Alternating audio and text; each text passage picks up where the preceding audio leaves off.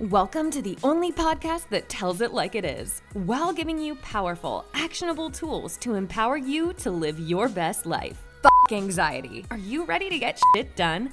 And now your host, anxiety expert and certified life coach, Vicki Louise. Hi, lovely people, and welcome to episode number 24. So this week I cried. And I wanted to share what happened because I hear from so many of you when you are reaching that breaking point or breakdown point and come to me believing all the voices in your head telling you things that you can't do, telling you that you are broken, telling you that there is something wrong and that things will never get better. And so here it is. Sometimes you can't and sometimes you can. Sometimes it's hard and sometimes it's easy. And sometimes things feel wrong, whereas other times things feel right. It always gets better, or I should say, it always changes. Everything is temporary. So firstly, if you haven't already, go back and listen to episode number 2 called Be Happy All the Time. Because the truth is we are not supposed to be happy all the time. This new fad of happiness is bullshit. Right? Happy is the new success. Well, of course, I would love to be happy all the time, but then would I even know I was happy? And might I add that if I was pleasing my brain all the time, all I would do is probably sit at home, binge watch Netflix, and order pizza. So sometimes you hibernate in the cave, but other times you put yourself out there facing potential rejection and potential failure, out there requiring hard work and energy. So, earlier this week, I sat in a meeting of a group of female entrepreneurs that I met that day and I cried.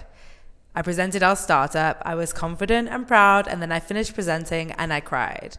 Sure, I can blame hormones, I can blame relocating, I can blame startup life, I can blame so many things, but as we know from last week's episode, that's not going to serve me. Blaming all these things isn't going to allow me to create a change.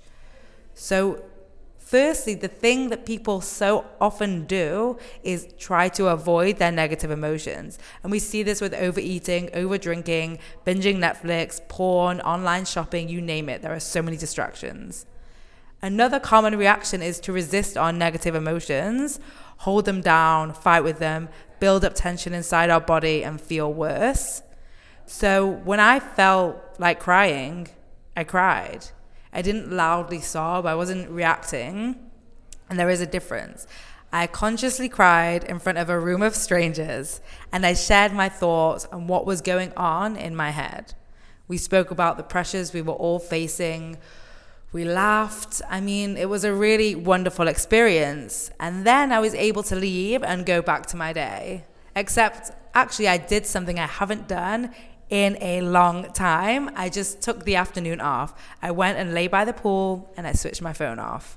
And yes, there was still work to be done, but I wanted to give myself the space to feel what I needed to feel.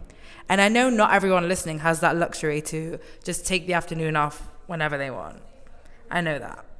But you can and must always give yourself that space to be what you are in that moment. And I always say awareness is first.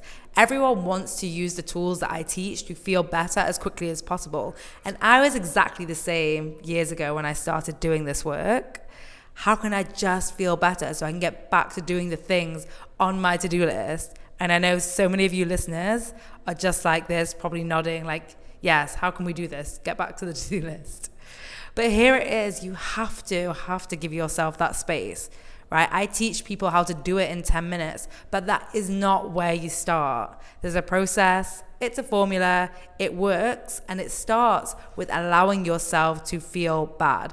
Allow it like you can allow a child to eat candy. Right? By allowing it, you are the authority. It takes away all the spinning out of control. When you allow yourself to experience negative emotions like a fucking human, you are creating emotional maturity. And from that place, you can handle anything. Because it's not feeling bad that is a problem. It's the feeling bad about feeling bad and judging yourself for feeling bad and feeling helpless about feeling bad. And I call it eating the whole pie. right? So let's say there's a pizza and you are looking to lose weight and you have one slice. It tastes good, but you know that you are in control and want to fit in those jeans, so you enjoy your slice and leave it at that. Versus eating the slice, then hating yourself for eating the slice, so eating another slice because you're telling yourself you've already ruined everything, and before you know it, you've eaten the whole pizza. And that's the same with emotions. Have a slice. It's fine to not feel chirpy and happy all the time, but then leave the rest of the pizza. So this week, I challenge you to allow yourself to be human, to allow yourself to experience negative emotions, and then leave the rest of the pizza. So have a human week with great moments and less great moments, just like everyone else. And I will talk to you next week. Bye. Thanks for listening. Are you ready to feel better? You can download a free anxiety workbook, which includes a bonus worksheet to use anytime you feel anxiety creeping in by heading over to VickiLouise.com/guide. That is Vicky, VIKKI, then Louise, LOUISE. So VickiLouise.com/guide. The link will also be in the show notes. Just do it.